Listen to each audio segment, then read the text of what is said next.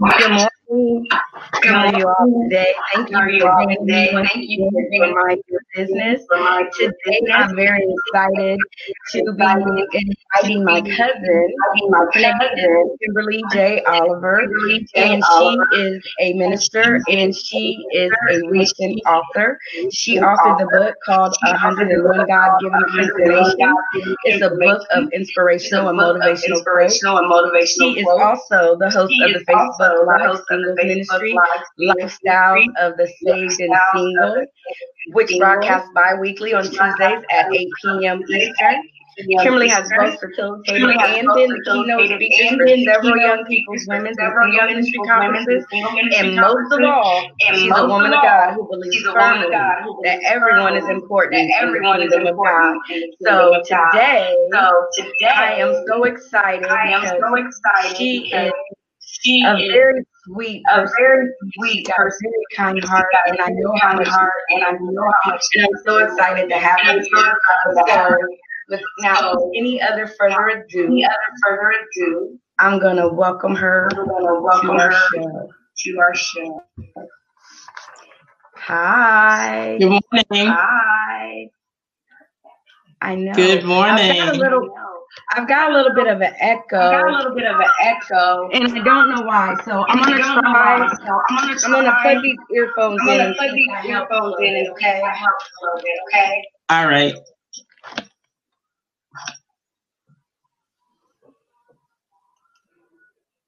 Is that better? Much better. Okay. All right. Yay. So how are you doing today? I'm doing well. I'm well rested and ready to go. I'm so excited to be able to be a guest on your show. Not only are you my cousin, but you're also an amazing individual in and out of that. Well, God bless you. And I mean, I just know the same thing about you. Your spirit is so beautiful. Thank you.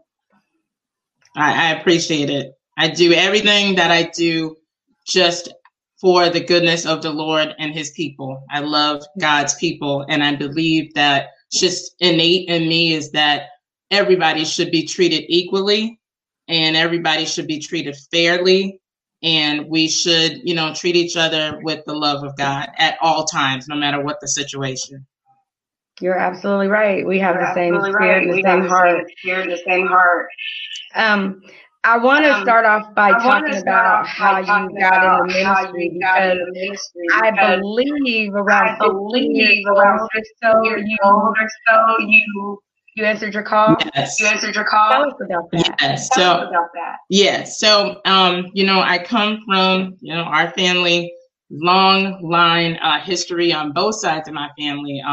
Both of my parents on both sides are, I guess, I'm fourth generation apostolic Pentecostal. So it kind of runs in the family. It would be very hard to get away from it.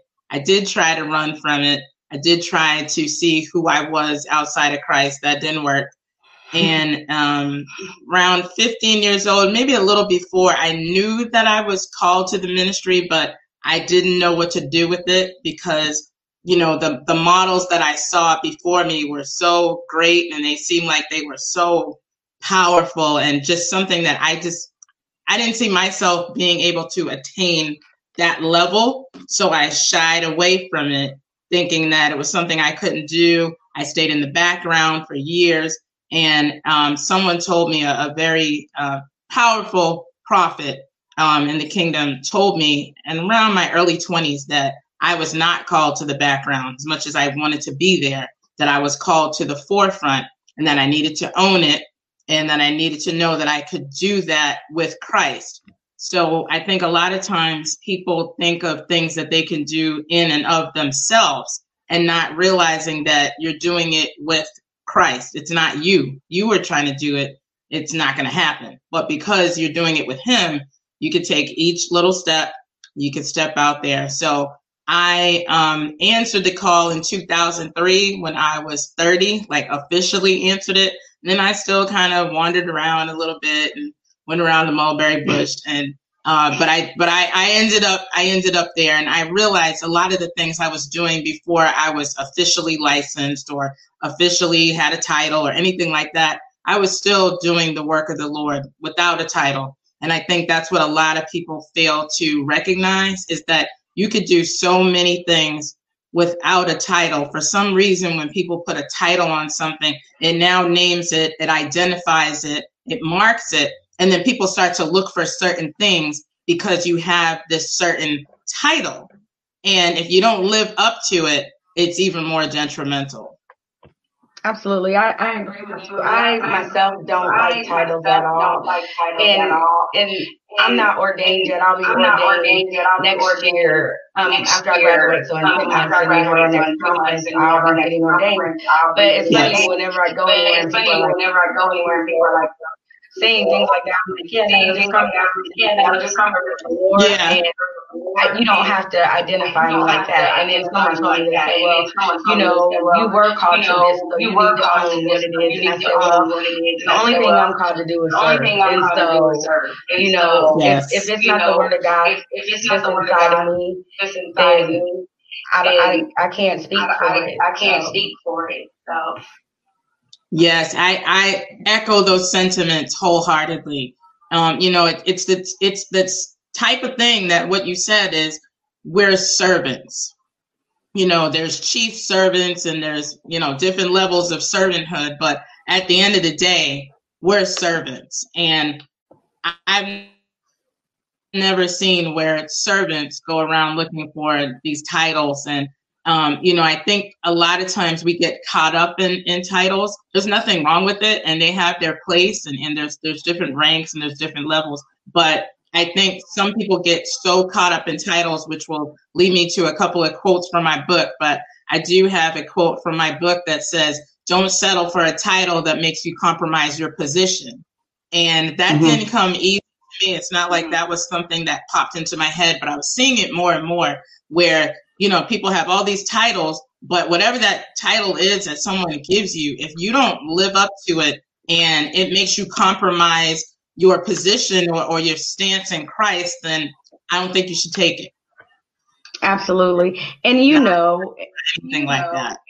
Yeah, you know when your heart will convict you if you're not walking in the right way as well. And you know, and God will set you down. And nobody has to tell you so. But you just exude so much light and so much energy, and I can just feel how sweet you are. I mean, from the very first time that I met you, I can just tell that God was all in you. And so I just want to talk about your ministry a little bit, just like what you do in the ministry, who you serve in the ministry, and why you are drawn to what you do. Definitely. So I try to label, quote unquote, my ministry. And I always say, you know, my core motto for my ministry is from patience to perfection in Him, taken from James 1. And what I said that was, you know, there's a lot of patience and there's a lot of long suffering in ministry or anything, you know, just being a child of God. There's a lot of patience involved. And I had to work on my patience. You know, I tend to be a very patient person, but it's hard. It's hard. My nature is to be very patient, but then it gets hard. It's like, why am I waiting? Why is this taking so long? And so when I read James 1 and it talks about, you know, it's patience to perfection, but it's all in Christ. So I took that on as a ministry motto back in 2014, and I've really been trying to live at that core and at that level in anything that I do in ministry. So I am an associate minister at my church, and, you know, I do various speaking engagements, and I'll talk about that in a little bit too. Is I used to be a very shy person, not around my friends, but in public. I could barely read a scripture. And so people who see me now and they see me preaching and teaching and conferences and things like that, and they're shocked that I have a Facebook Live ministry because I barely wanted to read the scripture. I was so frightened I would mess it up and I wouldn't read it correctly and somebody was going to judge me for it. And I think that also Facebook too, and we'll talk about that later. I'm getting ahead of myself, but there's a lot of weight that is put on the way people are treated in the church. Judgmental, self-righteousness. And so there's all these labels of, all these images and these things that you're supposed to be because somebody else labeled it. But you really have to live at the core level of who you are in Christ and working on knowing who you are and what your gifts are. I'm an artist. I'm also an architectural engineer by trade. So I often wondered, how do I fit that into church? Me drawing and things like that. So back in, the late 90s and the early, Y2K genre, there were no Facebook, Instagram, none of that stuff existed. So the ways that I wanted to communicate was the ways that we are now, Facebook Live, and I love this StreamYard now and Zoom and all those types of things. That didn't exist. So I often wondered, well, where do I fit? I used to do, and I still do, I do flyers and posters and all those types of things. And I didn't have an avenue and I didn't have a platform, but now there's all these platforms. So, I grew into it. I was patient back then when those things didn't exist, and, you don't get noticed with any of those things. It's kind of, again, it's like a background ministry, but it set me up for being able to just launch and just jump out here and do these types of things now, where, 20 years ago, I would have been in a corner somewhere. I would have been one of the people who would have come on somebody's Facebook Live and barely written a comment because I wouldn't want them to call me out. But now I don't care. Absolutely.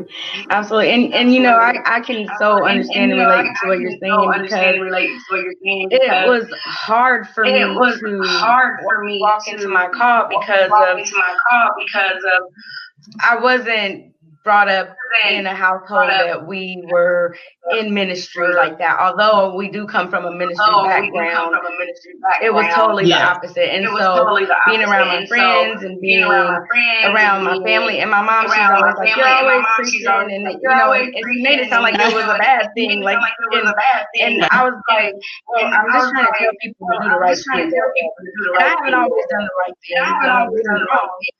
But I just was like, if I go and tell somebody, they're gonna look at me like I'm crazy, and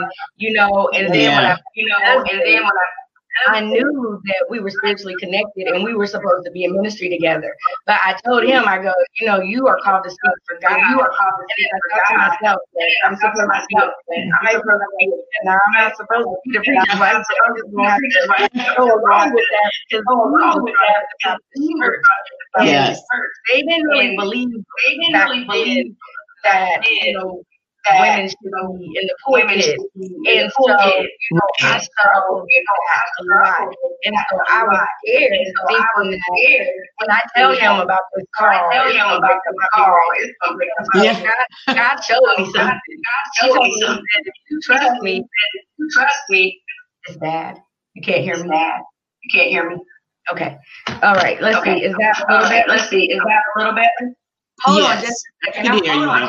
If I can fix this, okay? All right. No problem.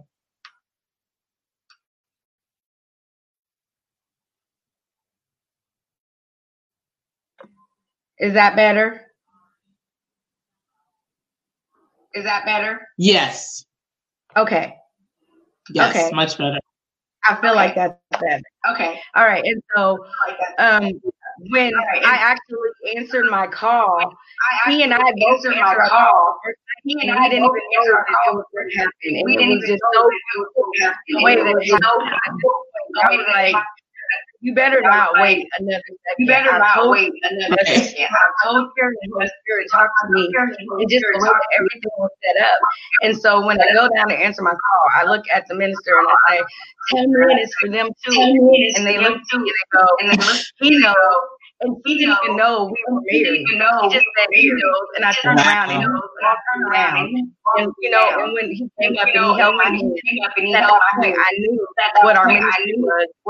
Our ministry is reconciliation, to bring families back together, to bring husbands and wives together, and reconcile for the Christ. And so And that was before I met you. And then when I met you, I was like, oh my God. You know, when I heard you in your car, young, I just was young. I go, God, why didn't I just go, God, trust me, and I didn't just talk in that call? Because like you said, I didn't want to be judged. I didn't want to be talked about, but I don't care. This is the best feeling. This is the best feeling. It is. I'm elated right now, so I'm thankful because I know our grandmother, great grandmother Carrie, your grandmother Carrie, and her mother Clara, yes, in church, and so we got another cousin, her husband are in ministry together. We're gonna get them on the show today to talk about marriage and yay, ministry. So we that's great. So we want to go ahead and talk to us about your background. Sure. So, and I'm looking forward to. I see all the wonderful things that you and your husband do, and you can just see the both of you just exude so much care and compassion for the married couples and couples, and which is why I ended up taking the stance with singles. And so I spent a lot of years, I'm single, I've never been married, I don't have children. And I spent a ton of years, I'm going to say 10 to probably 15 years in this area of, singleness, but I was begrudging it and I was hating it and I was upset and I was angry, didn't even realize that I was angry. And then when it came to the point that it was affecting my walk with the Lord, where it was like coming to a crossroads, because I was sitting there going, why can't I, why am I not married? Or, why am I not engaged? And why am I not in whatever kind of relationship? And so I didn't realize that it ended up going into an area of just being angry and begrudging people and jealousy and all of those things that people don't like to talk about, and people like to act like it doesn't exist, but it does. You can't help it if you see everybody around you having the things that you want and you don't have it. And so I spent all that time, and God had to heal me of it, and I had to go through some things, and I had to cry and I had to moan, and I also went through a period of, and we'll get to that in the book, but I went to a period of 2 years where I wasn't working. So when the market was down and everything in 2009, so from 2009, July of 2009 until September of 2011, I wasn't working. I was looking for a job every single day, going on interviews. Nothing was happening for me. And I was kind of at like what I would call my all-time low. But I had to look to God. God provided for me. And I said, if I get out of this, and I know people always say that, Lord, if you do this for me, I will never do X, Y, and Z. But I really meant it, because that was such a humbling experience for me. And the things that people said and the things that people did to you and the way people looked at you and the way people talked to you because of a situation that you're in, I hadn't really experienced it on that level, that magnitude. And so going through that led me up to today. So I'm looking at myself now in 2020, which, a lot of people are complaining about, 2020 was supposed to be my year and now it's not, and all of that. But wherever it is and whatever it is, God has us here for this season. The quote that I say, and I talked about it the other night on my singles live show, is people always say, my season is coming. My season is around the corner. My season is up the street. No, your season is right now. Your season is already here. You just have to accept it, move in it, and walk in it. So my singles ministry came about on Valentine's Day of 2017. So I had been doing Facebook Lives. I would pop on here and there in like 2016 when it, came out and started to be big. And I said, well, why don't I come on for Valentine's Day? Because I feel that, there are a lot of singles that are saved out there, Christians in the church who are single, and maybe they don't have anything to do this Valentine's night. maybe I should come on and just talk to them and see if there's anybody out there that felt the way that I did. And I was astonished because that first night, like I said, 3.5 years ago, so many people came on and people started writing me and they said, oh, I think I said I was going to do like a part 2. Then when I came on that time, and I said, okay, well, I'll come on the next week. And God kept saying, no, you need to come on every Tuesday. This is needed. This is needful. And I was, started getting all these, like I said, emails and phone calls and texts, and people wanted to come on and people thanking me because it was out of obedience that I decided to come on, because I could have just said, no, God, that's not you saying that. I don't need to talk to singles. It's probably, some people would tell me, oh, it's just a bunch of lonely people coming on because, they don't have anything better to do and they're sorry. And so what happened was God started to download and pour into me a ministry and the heart and the compassion for single and saved people, because we count too. A lot of times you go to churches or you be in organizations where, they really just don't talk about single people. It's kind of like an afterthought. It's oh, we got the power couples and the marriages and all of those things are well and good. And that's something that I attain to, and I want to, that's what I aspire to be, but I can't make that happen. So I can't go out there and grab somebody, marry them and make it happen. I have to wait for God. So again, it goes back to the patience, the long suffering, the forbearing, and all of those things. So I continually came on, and it just started to grow exponentially. It started getting shared and reshared. And so it kind of became this little like phenomenon buzz. And, I started doing conferences, and, they weren't large, they weren't huge. And some of the conferences had 25, 30 people, but it was 25 or 30 people who I felt really mattered. And just because it wasn't 2,500 people does not mean that you're not doing anything. So I want to tell people out there, and, anybody who's listening and anybody who's listening after, and these things are shared, I want to tell you, do not think just because something is small that it doesn't count. People will make you feel like if 2,000, 5,000, 10,000 people weren't there, 2,000 or 5,000, 10,000 people aren't following you or liking your things or loving your things or caring about it, that it doesn't count. You are only called sometimes to that 1 or 2 people. Absolutely. And if you don't complete your assignment in God, if God told you, I need you to speak to these 2 people, and you're worried about, well, God, why isn't it 10,000 people?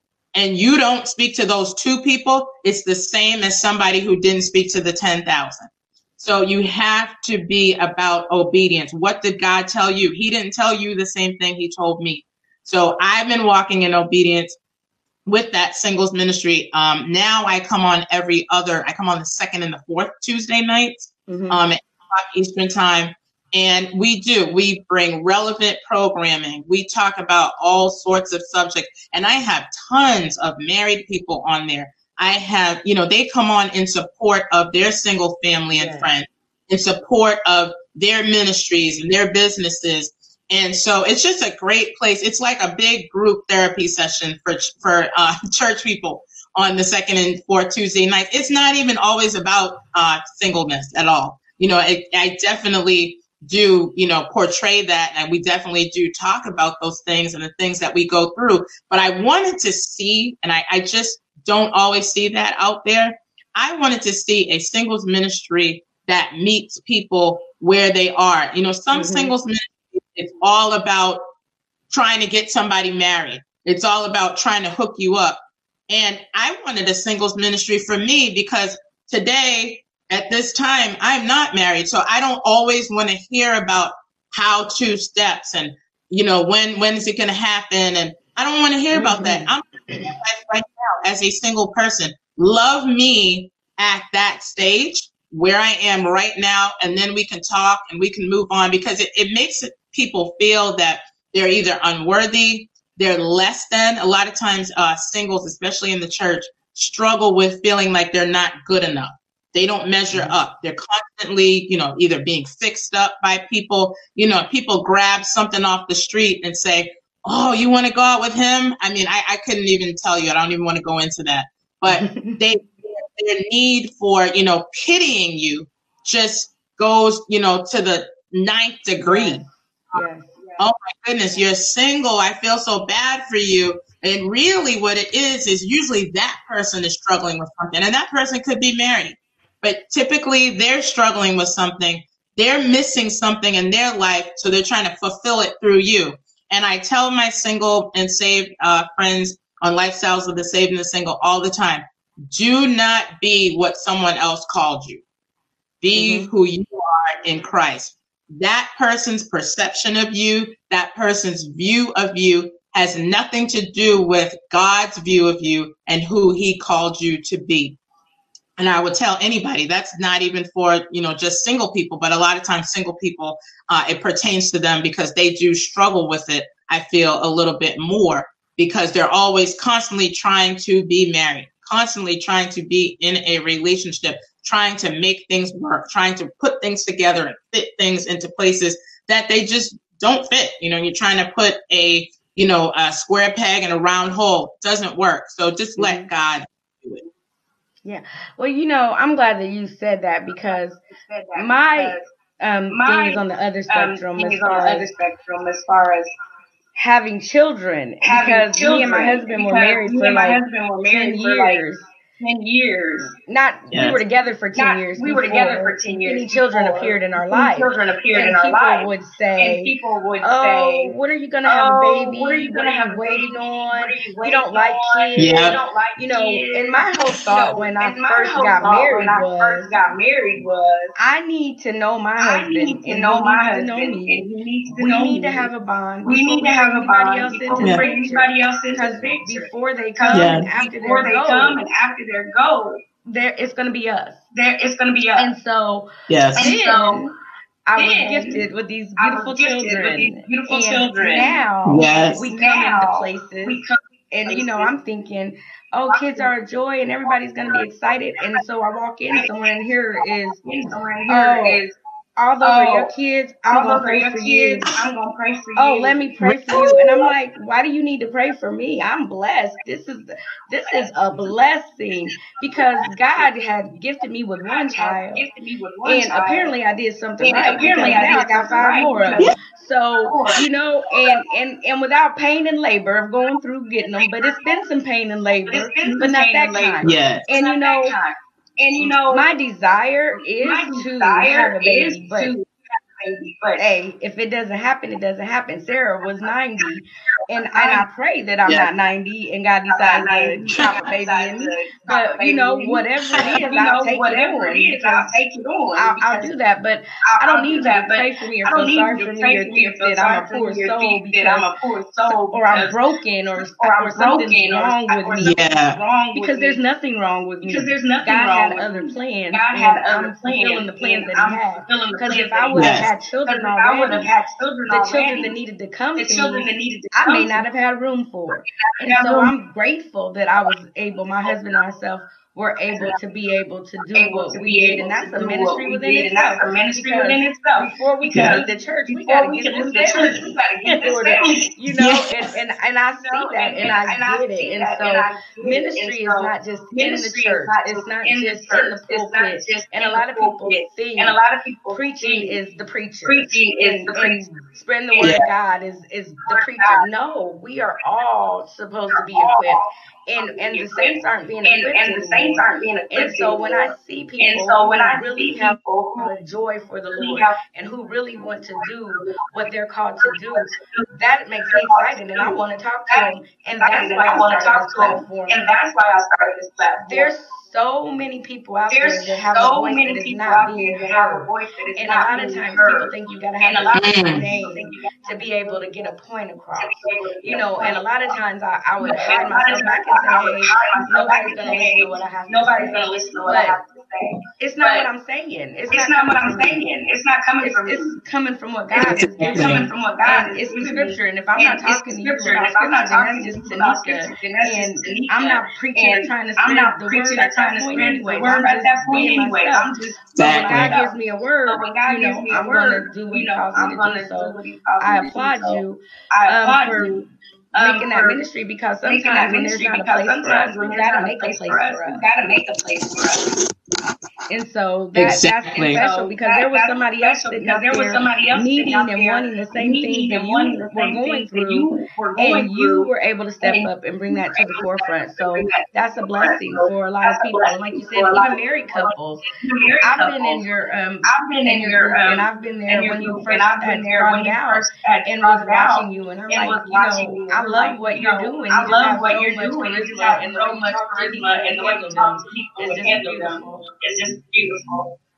Well, I thank you, and I feel exactly the same way about you. We're definitely kindred spirits, just because, like you just said, it's different ministries, but it's the same values. So it's, you may be dealing with families, and I'm dealing with single people, but it's the same values. Mm-hmm. We're talking about the same things. We're talking about the same God. And so you can apply those principles on any platform. And, any platform that I come from and that you come from, we know that we're going to be talking about the same things. It's those core values and principles that are in us and that are innate uniquely to us. And when you get into those stages, and God puts you on more and more platforms. So like you said, I really can, relate to what you're saying about, having the children and not necessarily having them naturally, but they're still your children. And that Absolutely. Is a ministry in itself. And you have 5 beautiful children and a family. How anyone could not see anything but good from that, I don't understand it. And like I said, I think it really goes back to that person. A lot of times people are struggling and dealing with things. They will not ever reveal it to you. They're dealing with it, and they will put it on you, and they will put it to you and tell you all these horrible things and all these horrible things that are going to happen to you. And you'll never be this. You'll never be that. Why aren't you like so-and-so? There's this whole comparison game that is really a trick of the enemy. This comparison of she has this, I don't, he has this, I don't. Why don't you have what she has? Why don't you do it like she does it?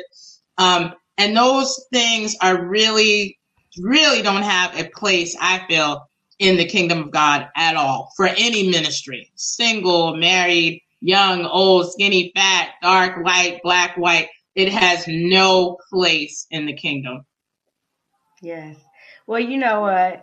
I'm just excited right now because I know that I follow you, I read your posts, and I see the things that you say, and I mean, it's just so very inspirational. And so when you came out with the book, I was like, I mean, because you just give me so much inspiration to just be like, this is who God created us to be. Do what you're called to do. And so, do you have a copy of the book that you can hold up and show everybody and tell us about it?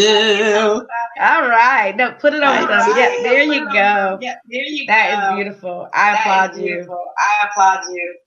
Yes. So this book is I have to just take a moment, because it was actually 6 years ago God told me you were going to write a book.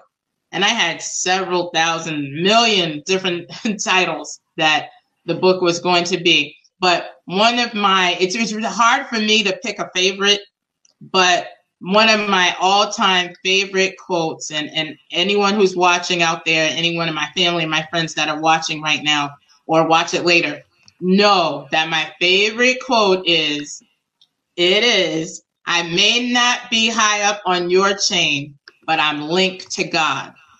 And that actually stands above. And that was going to be the title of my book. It's probably going to be the title of some other book I'm going to write, because I plan to write more.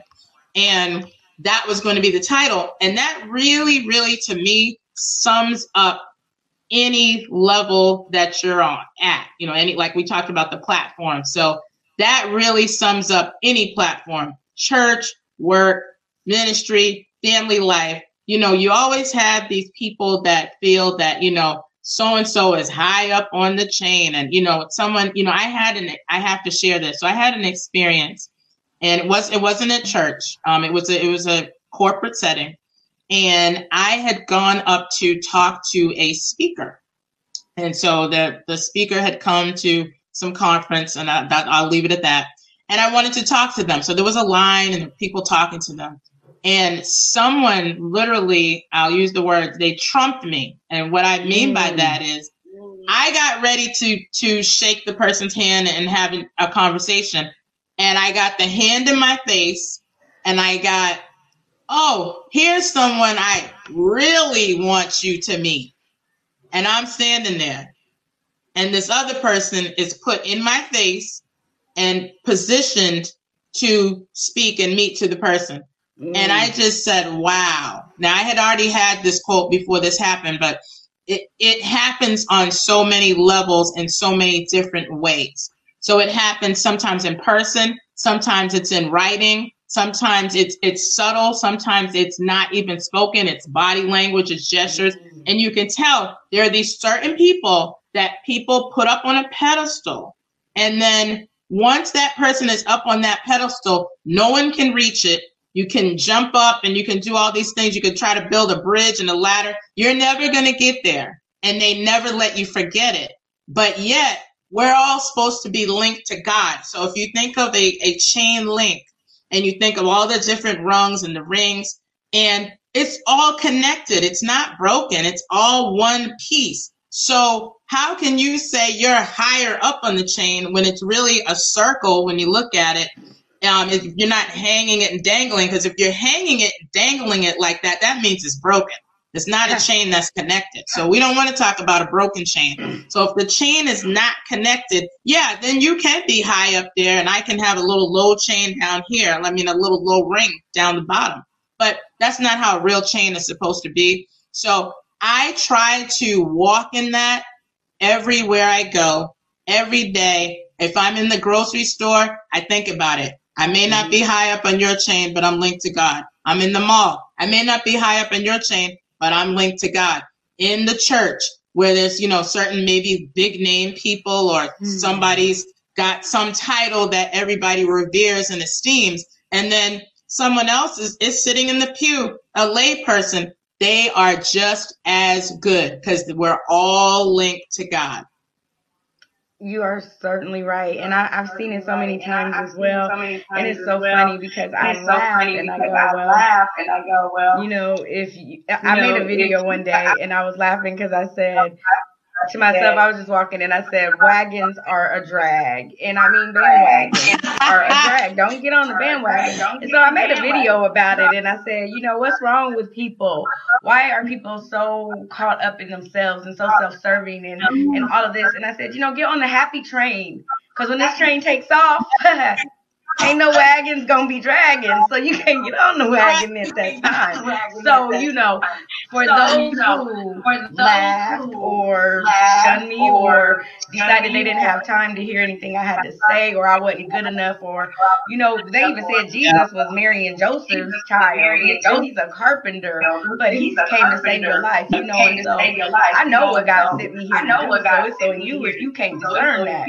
But, I just try to stay humble and wait till it's my time. And it's all good because we know when God prepares the table, good things are about to happen. Yes, many good things. I love the dragon wagon. I love that. I love that. That's a book all in itself. That is its own book. I'm telling you. That is its I got own so book. many. I got so many. We'll have to talk. Yes. Yeah. I love that one. Can you read? Can you read a little bit of your book to us? Sure. So I picked out a couple of my favorites, and then I also took a poll back in May when the book first came out. Actually, came out in April, but around May, people were starting to get it. The buzz was out there, and the most popular one, which I thought was hilarious, is I had this one, and it was a while ago. It was probably about 5 years ago, and it said, "You dropped me like a hot potato, but God picked me and turned me into golden fries. I did not think that would be the one, but like 30 people chose that one. So wow, that's a very and you know, I couldn't write something like that if I didn't experience that myself. You know, people will drop you all the time.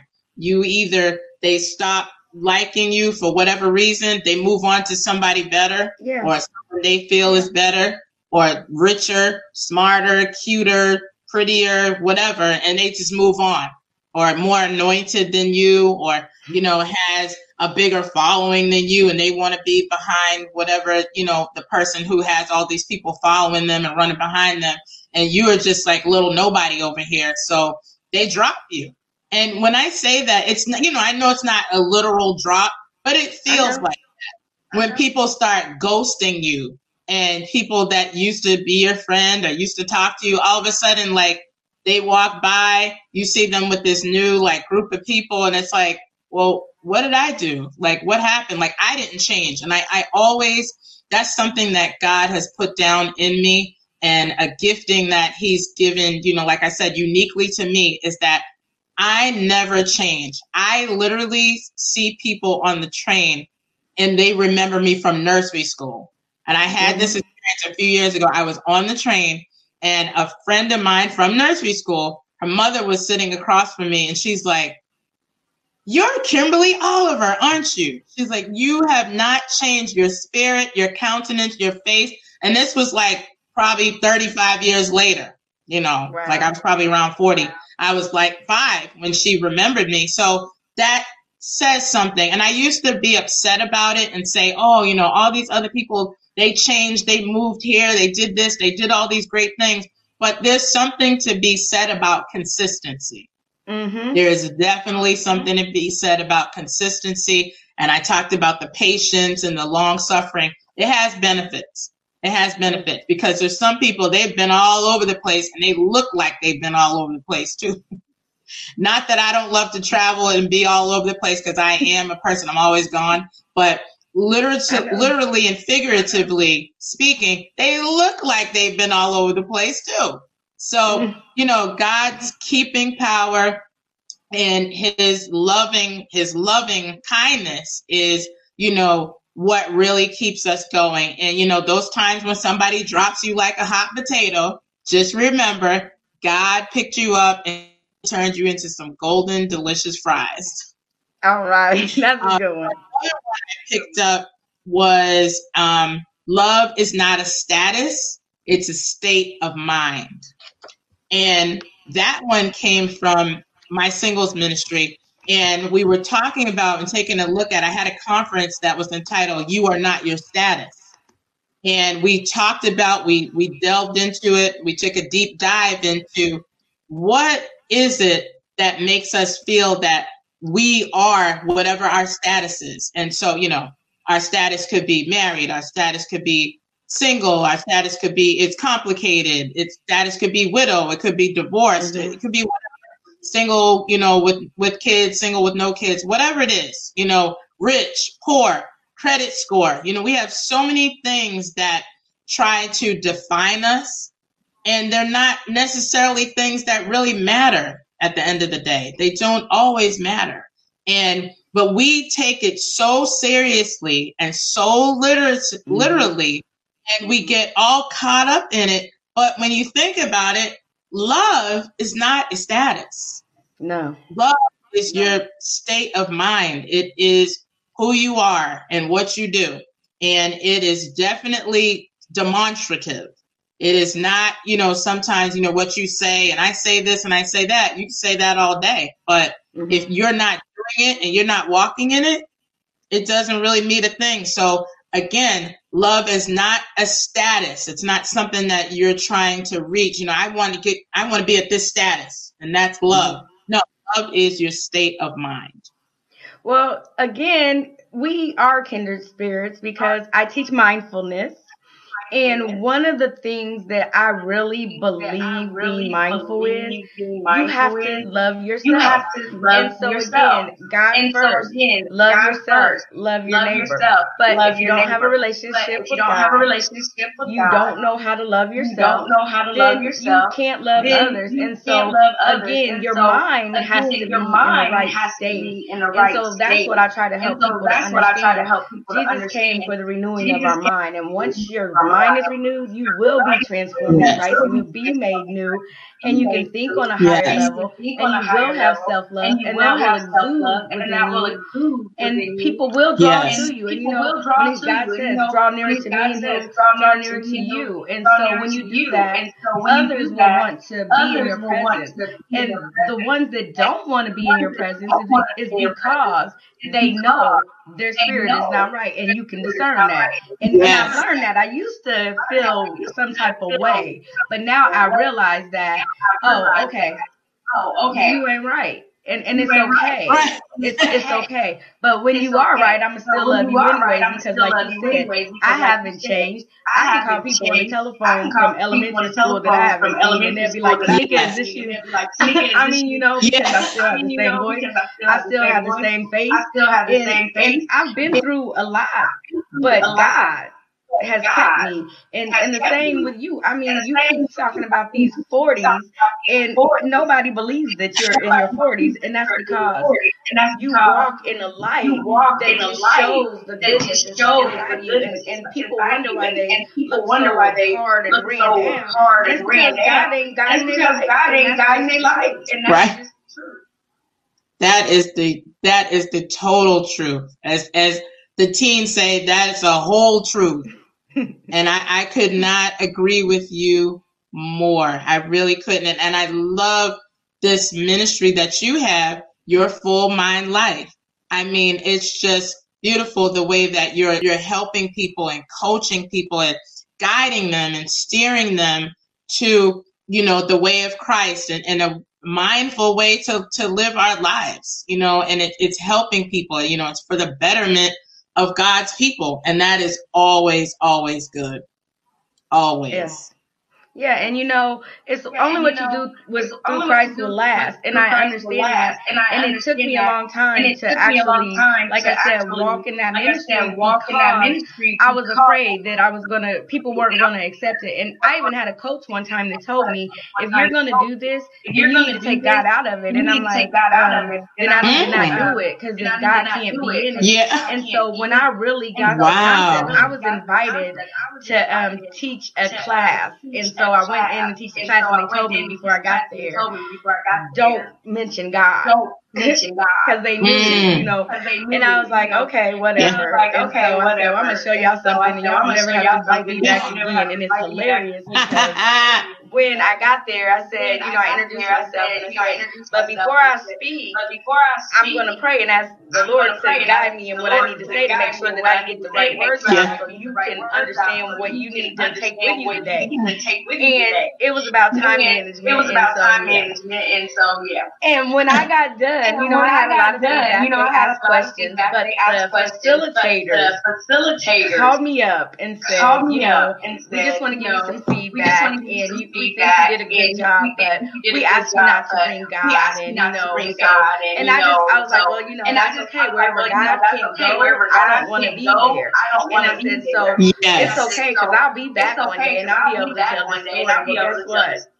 I had a meeting in that same building the other day. It's hilarious, because as I left, I just was laughing and saying, I was like, oh yeah, I didn't realize I was going to be back this soon. But here I am, and things are totally different. And it's okay, because when God opens doors for you, no man can close them. So don't be afraid to walk through them. Don't be afraid if they kick you out. That's okay. You don't need to be there. You don't need to be there. And so I'm just thankful that we had this time, and it's starting to wrap up. So I want to get to know some more. But what I want to ask you right now, what would 12-year-old Kim tell this Kim, and vice versa?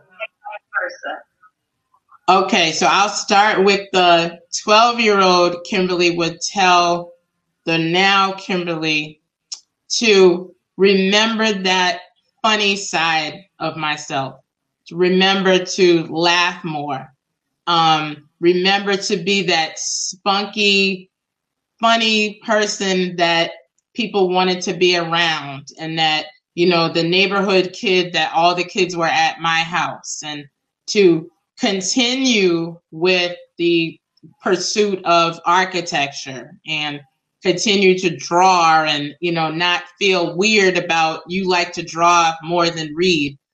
Because what ended up happening, I would never think that I would have a book, because I used to choose drawing over reading. And, you know, I didn't want it to be a problem, and I wanted to, you know, please everybody, and, you know, I knew that, you know, reading is fundamental, and reading is something that, you know, is definitely, you've got to do it. And I wish that I had done more of it, but my spirit and who I was and who I still am is an artist. So the way I got my creativity out,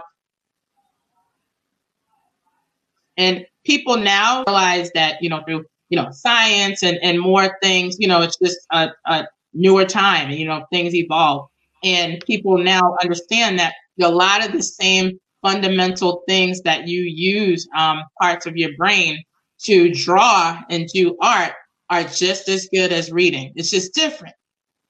So I would tell that 12-year-old self, never lose that. Don't lose that fun side. Don't become bitter and angry because you don't have something that someone else has. You know, when you go to your teenage years and you start this whole, you know, comparison thing again, and, you know, who looks better, and you know, your body's changing, you're changing, you're kind of figuring out who you are.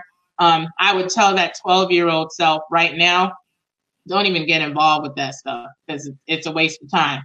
So I guess if I could go back, being where I am now, maybe I wished I would have done some of those things when I was, you know, 12 and coming up, and not maybe have been so shy. But at the same time, I think I had to be that person in order to be who I am now. So if I had not had the experience of being the shy background person, and I probably wouldn't appreciate being on this other side now, and, you know, owning the fact that I am an extrovert.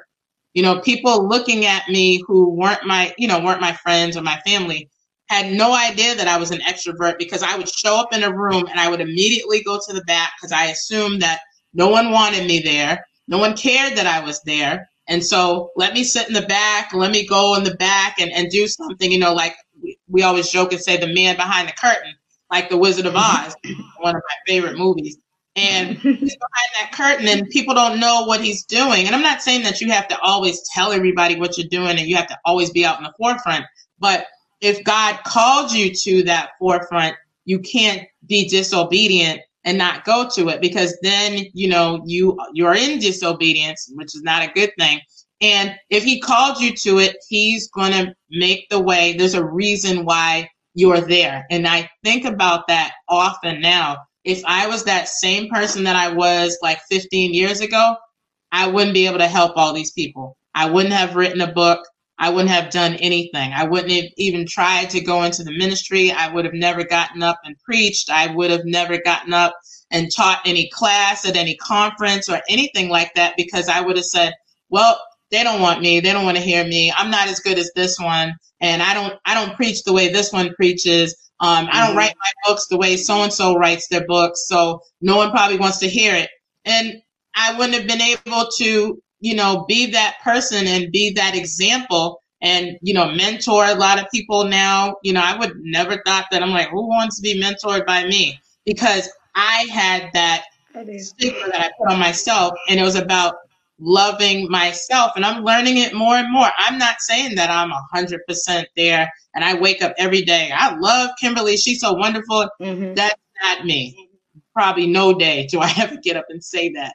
But I learned to connect with other people who understand and love me for where I am. I do have a book coming out either the end of this year, I'm still saying it, or early next year, that is going to be entitled Love Me in My Lane. And that's what this book was going to be entitled. But God revealed it to me. He said, you have all of those quotes out there.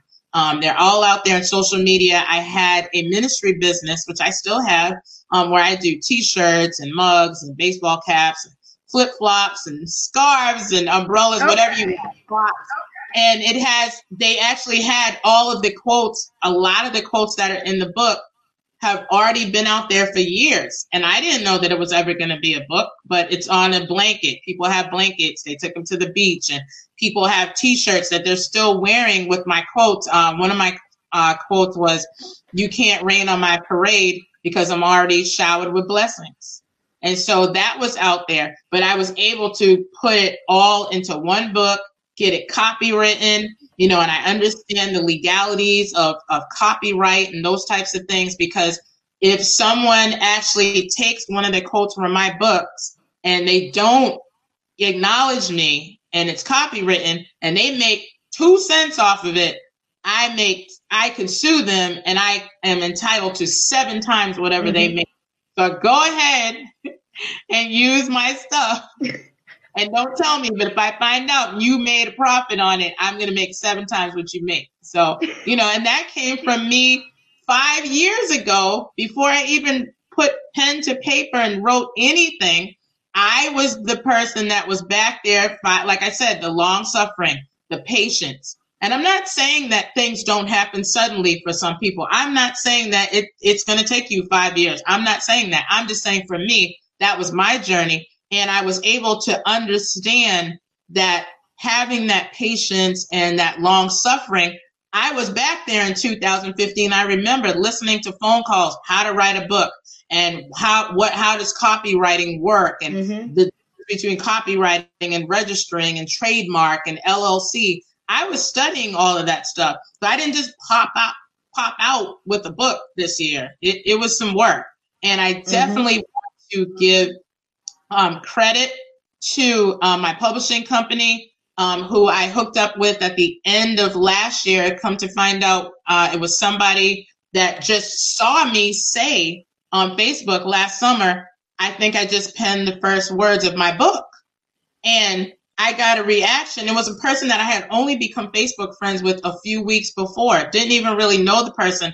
They inboxed me, Facebook Messengered me, and they said, would you like to write a book? Something you said resonated with me. Let's make this happen. We started to talk, found out that our families are connected. They were preaching at my cousin's church, and it was all these things. And then I ended up hooked up with my publishing company, Wealth and Riches Today. The CEO is L. Renee Richardson. And I just was welcomed into this huge family and welcomed into this platform that I would have never had I not stepped out there in August of 2019 and said I wanted to write a book. And so here it is a year later. Last year at this time, there is no way, and I'm going to hold it up again. There you go. No way that I would have ever thought that I would have had that, and that it would be in Walmart, that it would be in Target, that it would be in Barnes and Noble and Amazon. So I tell anybody out there for encouragement, not just about me, not just about Tonikia, but that do whatever it is that God told you to do. And he will bless you, and he will bless others for you doing it. All right. So listen, tell me who or what. We're going to wrap up in just a minute, but I want to know who or what inspires you. Okay. So definitely first off, my parents, my lovely parents who I cherish and adore. I am blessed to be an only child. And I'll say that because a lot of times, and I think that's a lot of who I am as well. I can't separate that from who I am because I'm super close with them. And I think it is because I'm an only child. So it's always only been me and them. Mm-hmm. And I'm tearing up, and I didn't want to, but they have supported me in any and everything that I have done my whole entire life. So I can go back to, I remember being in the crib. I have a really good memory. I get that from my dad. And so I remember all the times that they sacrificed for me. My mom, I was in a program up here called Metco, where they bused kids from the inner city, even though we didn't live in the inner city, but we were in the Boston proper, and they bused minority children out to the suburbs, to, you know, predominantly white schools. And my mother would drive me every day from the 6th grade to my senior year in high school to a bus stop that was about 15 minutes away from us. And my bus stop was really early. It was like 6 a.m. And my mother got up every day for 6 years and drove me there. That's love. And picked me up every day. Absolutely. My father, I always say that my father and my grandfather, I think I got my, I would say my wit from, and my way of, you know, taking words and manipulating them and putting a spin on them, you know, so like a popular sayings.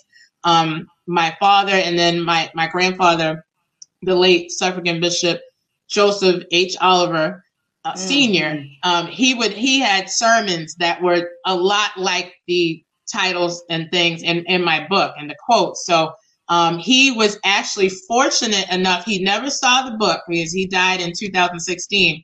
But in 2015, like I told you, I had all these quotes out there, and, you know, on blankets and postcards and different things. So my grandparents' house was filled with my quotes. And so people would come over, and my grandfather would say, have you seen my granddaughter's quote? You know, so his favorite quote was, "Your 2 cents will never outweigh the favor of God."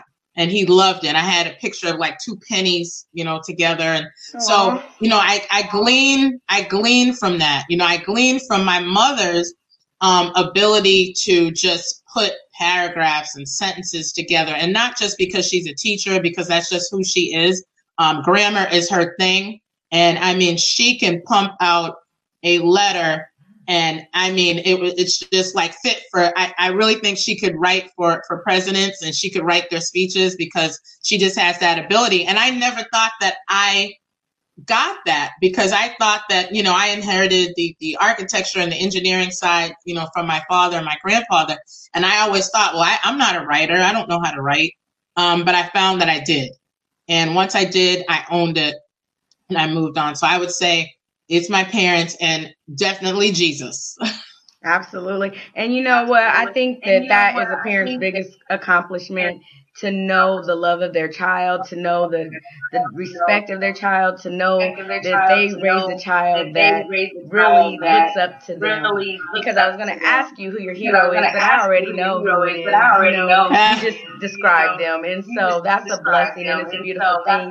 And I was telling my mom the other day, I said, your family is a model family of what love looks like. And when I see you all together, and I see how you interact with one another, it just is so beautiful, and it's like a comforting feeling to know that love is out there. And so, you know, that's what we all need to aspire for. So thank you for being that inspiration. Thank you for being the light in dark places. You know, keep shining. Don't ever let anybody take that from you. And, you know, I hope and pray that a year from now, or 6 months from now, or whenever your next book comes out, that we can get back on here and talk about that, and maybe even sooner.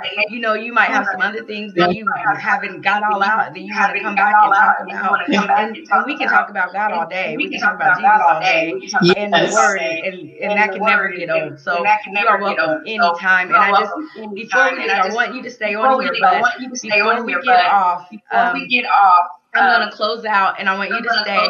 But before we leave, I just want you to leave us with some words of wisdom, so some confirmations that we can just take with us and just put in our soul and be better by.